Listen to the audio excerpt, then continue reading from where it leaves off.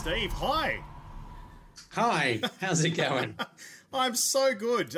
Mate, I'm really, really chuffed to speak to you because you've just got such an incredible history in games and, to be able to talk to you today about Wargaming taking out top honours at the 2021 Australian Game Developer Awards. Excuse me, I'm about to sneeze. Excuse me. Is really cool. And the reason why in particular is because Game On Australia has embarked on a new type of, putting support around our community in a way where it's a very simple message where we're saying it's okay to just play.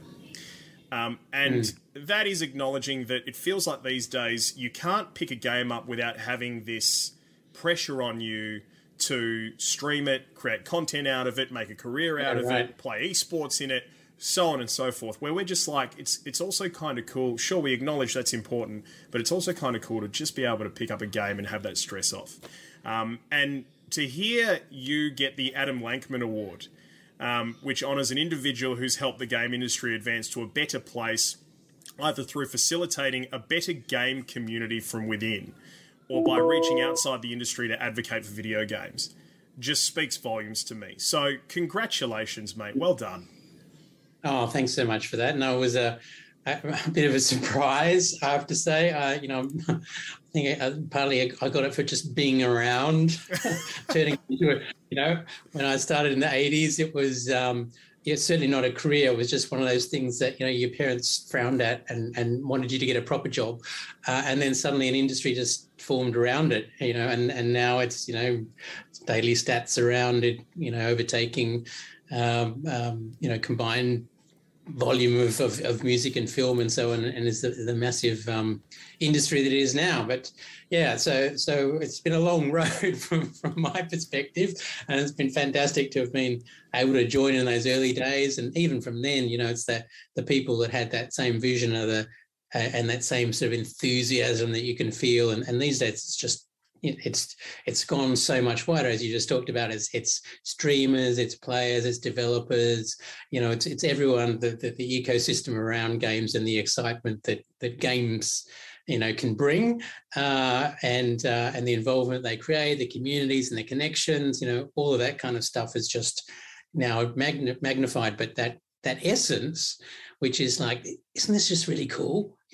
We should do this. Oh, I like that bit. That's where it all starts, and it's always going to be like that from the beginning. I love that. This is what I love about games and creating, because the sky's the limit. If you can imagine it and you can code it, you can create it, essentially. And the thing that I was most excited to talk to you about, or to talk to you with regards to, is the fact that you have been around in the industry since the 80s. And so I'm so keen to pick your brain on just how you've seen the industry change and evolve over that course of time. But to give our audience an opportunity to get to know you, can you take us back to the beginning of your career? Where did you start? Gosh. Well, there's at the very beginning. There is so I think in those days, because when there's nothing around, then people just sort of make something happen. So if you think back as maybe a point of reflection, there were people who started what became the mod community, just by making something happen. Nobody told them how, they just sort of got hold of stuff, and then it became a thing. So even going back further than that, I got started because I was always into games, board games and so on. I did a computer science degree at UNSW, and then had some friends there, and it's like, yeah, we should do something. And then went off and sort of took my first graduate job with IBM, and was, enjoying that side of the programming engineering kind of side, but always had that sort of creative ideas streak. And so one of my friends from uni was working at what was then just the start and the beginning of the sort of a corner PC store. So they sold, in those days, it was the Apple II or the Commodore PET, I think, and then the early IBMs were just coming out. So this is like mid 80s, and so they sold everything. And so then it was like, well, one day he saw this little thing stuck onto the window saying, "Oh, if anyone wants the job, we want to make a game for the America's Cup." And there was no industry that the guy had decided that if he went to a retail computer store and kind of posted something, maybe somebody could make him this computer game. So my friend went, oh, this is going to be awesome. We should do that. So that's kind of how we got started. We actually then got a Commodore 64. These are kind of like museum pieces now that we can talk about. But and we hadn't actually. I owned an Apple II, and so on. We didn't have a Commodore 64, so we actually went out and bought one, and took a few sickies and kind of programmed our way around the clock and scribbled little notes as we went to sleep, and somebody else, because we had to get a demo done in a couple of days. And then handed it in. Then I went back to work thinking nothing would happen about it. But we ended up getting that job, and that's when we formed Microforte and we started kind of doing stuff in the industry. So that's kind of how I got started. So you did create the America's Cup game for the Commodore 64. Yes, right. We did indeed. And did it take off? Well, it was for the time. It was one of the most successful ones, but in all honesty, partly because that was then part of the Commodore's strategy was packaging that with the computer itself. So right. they had a big advertising campaign and so on that went with the Commodore 64, and so a lot of people had heard of it as much because it was one of the things that was. I guess it was one of the first goes at bundling stuff, It was like, oh, here's a thing. So, but that was good fun. And sort of went from there. Was that 1986? Gosh, I'd have to look up the video, Because I'm just thinking in terms of, so 86. Sounds about right. Did we win? I'm just trying to remember when we won the America's Cup. I think it was it 88? Again, hang on, I've got to figure this out. Going to 6. So I'm seeing 1986 America's Cup, Australia win. I'm going to put in 1988. It was, we won in 83, 88. All right, so 88, right. Right, so there must have been a hell of a lot of buzz. I think that was when I think it was Alan Bond developed the new technology around the keel. That's the one. Right. Yes. Yes. So there was, there must have been a real buzz. Does that ring a bell for you? Was there a buzz like a couple of years down the track? And were you still a part of that team as that was all happening? Yeah. There was definitely a buzz about that. Particularly, it was, it's a great example of how when it can reignite, suddenly we're all like, yeah, we're into yacht racing of giant maxi. Go for us. That was fantastic. Actually, one of the things I remember most about that was I've always admired people that can do those fantastic headlines for newspapers or just taglines, they're sort of almost like their brains are wired in a brilliant way. And one of my favourite ones was for the America's Cup. And the headline was 4-3-2-1, but it was spelt 4-3, numeral 2, and then WON, because Australia 2 won the America's Cup 4 races to 3. Oh, geez, that's clever, isn't it? That is clever. Yeah. I don't know why I still remember that, but anyway. It's funny what your mind hangs on to. It really is. Yeah. America's Cup, the game, Commodore 64, it's taken off for you guys. You've found yourself in this industry.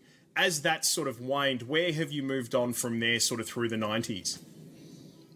So then, I guess we were a typical sort of small struggling studio, always looking for the next bigger thing. It was only a few years after, like when we used that as a moment to form Microforte, it was only a few years after EA itself was founded. And I'm not sure when some of the others like Ubisoft were, but it was definitely in the super, super early days. And so that's when, again, EO was very open to new deals and affiliations. And one of the interesting ones from there was, and again, it sticks in my mind because, we have the cover of the America's Cup, or the packaging for the America's Cup game with a floppy disk that was actually floppy, was sort of said it all. And because it's got a picture of the four of us as developers on the inside cover. And they had this early vision that games were going to be so big, it was going to be like the music industry where people would follow like the band, right? They would follow. So we all start promoting the developers. You were rock stars, right. And I remember that was so short-lived because, of course, they actually did some promotional events, I remember, for some other games they were making at the time around that era, and they promoted them and people went, who are these guys? Like, people just cared about the game. Occasionally it was a name, but nobody really cared about it. They were just going to turn out in their bedecked fan glory to sort of hold their cigarette lighters up to the game developers. You know what's funny about that, though? Like, we do sort of live in a world now where there are some game developers that have gone beyond their games and are revered. Like, Hideo Kojima, for example. Yeah, absolutely. Yeah, he is a rock star, and his games are great. Don't get me wrong. Yeah, I've thoroughly enjoyed playing them, but for some reason, he's been elevated by the community beyond his games, and just the mere fact that he is Hideo Kojima, he's a rock star. Yeah. There's definitely a few of those, and I think we've all got our favourites, or the people who have stuck in our minds, whether it be people like Will Wright as well. And I remember just recently, I think you guys were talking a bit about Psychonauts 2 coming out. Was it? I seem to say, yeah, because again. Double Fine and those guys again have got such a design sort of sensibility going back to the original one, and all the stuff they've done has been along that side. So I'd say again very much in that same sort of a vein. But maybe there's a few infamous ones. I don't know how people think of Gabe Newell in terms of industry. Gabe Newell is a funny one, and I feel like that's a topic for a whole other podcast that we could dive right into and spend a lot of time on personally. So you've moved through your career over that time, and you've seen the industry evolve and change, and you've ended up at Wargaming, and you're the head honcho, you're the general manager over there at Wargaming in Sydney. And we'll get to that, and we'll talk about the award and what it means to you and all of that sort of stuff, so on and so forth. But for you, who's been a part of the industry over, we're in 2021. So if you've been there since the 80s, then we're talking close to 35 or 40 years. And how have you seen the industry and games shift and evolve? Since I guess the very first America's Cup game that you put out to what we have now. That's I know it's a big question. It's like how long's a piece of string, right? Yeah. Well, I think probably starting with some of the things that are the same, and which is always the things that keeps me in the industry and still keeps me excited, is that it's the idea and the execution of that idea that is still that core piece. And one of the things that excites me most is when things come out that just resonate with people, whether it be, I don't know, thinking on top of my head, like when PUBG came up with, it was.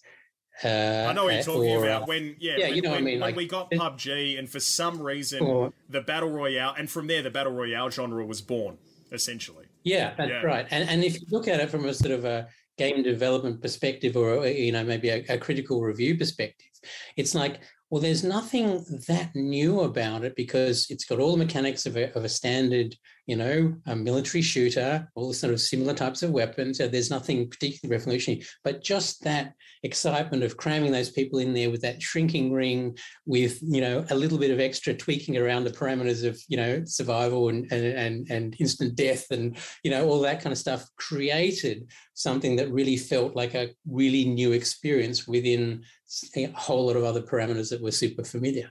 But even little things like Among Us, it's like, those types of things are just fantastic. And I think there's always room for all those things that will happen at different levels, because I think people have a different appetite to experiment. So I suppose if I talk about one of the things that's changed, like I think in the early days, it was more like, can you make a fun game? The cost of it was, like we were a team of 4 doing everything, and we were one of the larger teams. There were even some solo teams in those days, but in general, games were smaller. And so you could afford to take a bit more of a risk. Like, is this a good idea? Was more of a core thing about that.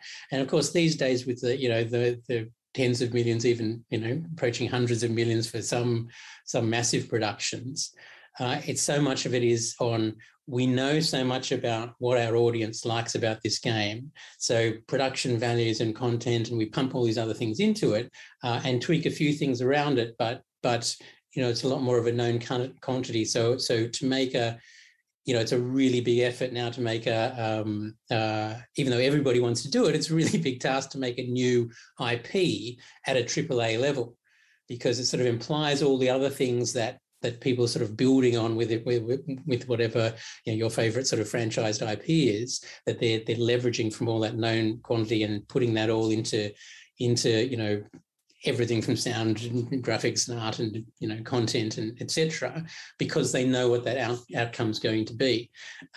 So I think now it's more of a evolution into these quite a complex ecosystem where there's fantastic smaller and I'm a bit let's just say indie developers. It implies something that's a little bit garagey, but I think smaller developers that are really focused on core ideas that can pull off that, because they don't have to sell $100 million worth of units to break even, so they can afford to take these more interesting sort of idea risks to experiment other things. And that's what I guess emerges things that can turn into a genre, like as you say, sort of some of the things that started as a mod become something in its own right, or a small idea becomes something that is copied enough to become a genre in its own right. So I think we've got a much more complex but really interesting ecosystem now. In those days, it's very simple. It's like, here's a known quantity. It's a Commodore 64. And, it's almost staggering now, probably for people today, but even myself, when I look back on it, to think that that's what it was, a Commodore 64. There was 64K for everything, code, graphics, everything. It is wild, like to hear you talk about that. It is wild to get a moment just to stop and think about it. And that's right. Is it easier to create a game now than it was back then, by virtue of technology, or because I almost feel like it may have been easier then because the size of the games was smaller, but that may not be the case. I think that is true. On balance, it's true, because just the parameters around which what you had to work with was its own limiting factor. I think these days, there's fantastic tools, game engines, and so on that make developing a game easier. But then the bar of what you're considering a game that you're going to release has a certain sort of already a kind of a much higher bar. And so yes, you're getting a lot of help, but the sort of expectations of everybody is also another sort of degree up. So, I think that's also been one of those exciting things about games. And I've talked to people over the years in my little bits of advocacy when the naysayers said, but games, you're going to do something serious, etc. It's like, well, games are the thing that are the biggest challenge, because they're constantly pushing. You say, oh, do we need a new graphics card? Do we really need that anymore? Yes, because we can squeeze more out of it. Like, as soon as we get something, we can squeeze more out of it. But, a banking app is a banking app, really. Yes, they have some changes, but as long as, your transaction goes through, who really cares? But, if you get a faster machine, it just means you can add that extra beautiful specular shading on the eyeballs that you couldn't do before. There's never a point to relax. There's always more you can push out of it. And so I think game development is always on the forefront of all those types of things, as well as obviously creative ideas coming together, which is what it's really all about. But if you just look at the other sides of it, it's sort of spearheading a lot of that innovation. Things that were exciting. If we looked at, I remember one going to one trade show and seeing the Crysis engine there, where they'd just done volumetric clouds, and it was like, oh, it was amazing. And then like next year, it's like, yeah, of course, everything should have that now. Like, what's next? Yeah. How do you keep on pushing the envelope? This is a conversation that we have quite often in our team, because it's kind of like, we look at hardware, for example. Our team of reviewers will review last year's laptop, and then I'll review this year's version of that laptop. And quite often they'll sort of come off the back end of a review like that, and they'll go, well, it's basically last year's laptop. Like, there's not, with a little bit more of a push. And, as game developers, what is it that you're looking for to evolve a game and push the envelope? Right. Yeah. It's always a combination of a number of things. I guess it's always, it should be, you know, always gameplay first, because, you know, it doesn't matter if it's beautiful. If it's beautiful and boring, then nobody cares. But if you feel like you've locked down a lot of those other things, then it is, you know, that combination coming together of, you know, narrative, sound, visuals, you know, all that kind of stuff. It's, you know, that can enhance that gameplay experience. So you know, experience first. And I think, you know, there's plenty of cases where people have got a little bit lost in the other things that they need to have checkboxes on, and the game itself has not been as perhaps as strong or as polished as it could have been. So I think it's really all those things. You know, if you released a fantastic game that was, you know, targeted something that really didn't have, it was good, but it didn't have, you know, the graphics or the sound or the, you know, heaven forbid, voice acting or whatever, that wasn't up to par, then, you know, it clearly would be quite rightly panned by people.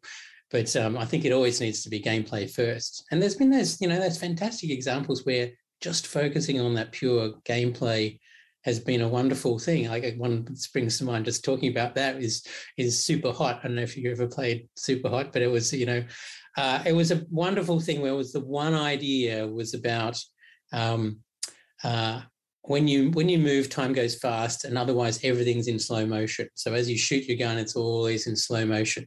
But because it was done on such a low budget, and also but fitted right into the design, it's just raw polygon people. And playing that in VR, I have to say, it's still one of my most fun experiences. So, but yeah, it's where all those things, like, I think, need to come together. That is where the real magic happens. To see you talk about games the way that you do, you know, and to see the joy on your face as you talk about these games. Oh, hello. Yes? Sorry. You want some watermelon? Okay. Can you ask Mummy, please? No. Okay, we're going to do this right now, are we? I'm ready. Ask Mama. Okay. Mama? Yeah. Watermelon? Yeah. All right, off you go. Sorry, mate. Energy watermelon. Right, good old these crazy COVID times and working from home. Yes, to see you talk about games the way that you do, you know, after all of this time, just fills my heart with joy. And it just says to me that this is what our industry is about. You know, to see that you can get, you know, like close to 40 years of enjoyment and fun out of working in this industry just says to me that it's got such a bright future and what we're doing means something. And I want to move on to wargaming. And the AGDAs. And again, you know, mentioning congratulations around the Adam Langman Award, but also mentioning Ash Van Wingard, your product manager, who picked up the Rising Star Award as well. It just feels like, from having covered wargaming for quite some time as a publication, and having had a fair bit to do with the people around wargaming, whether it be PR or people who work on the game or so on and so forth, no matter locally or around the globe, it just feels like the wargaming team has an incredible creative environment for bringing a game and a team together. Is that the case? I would hope so.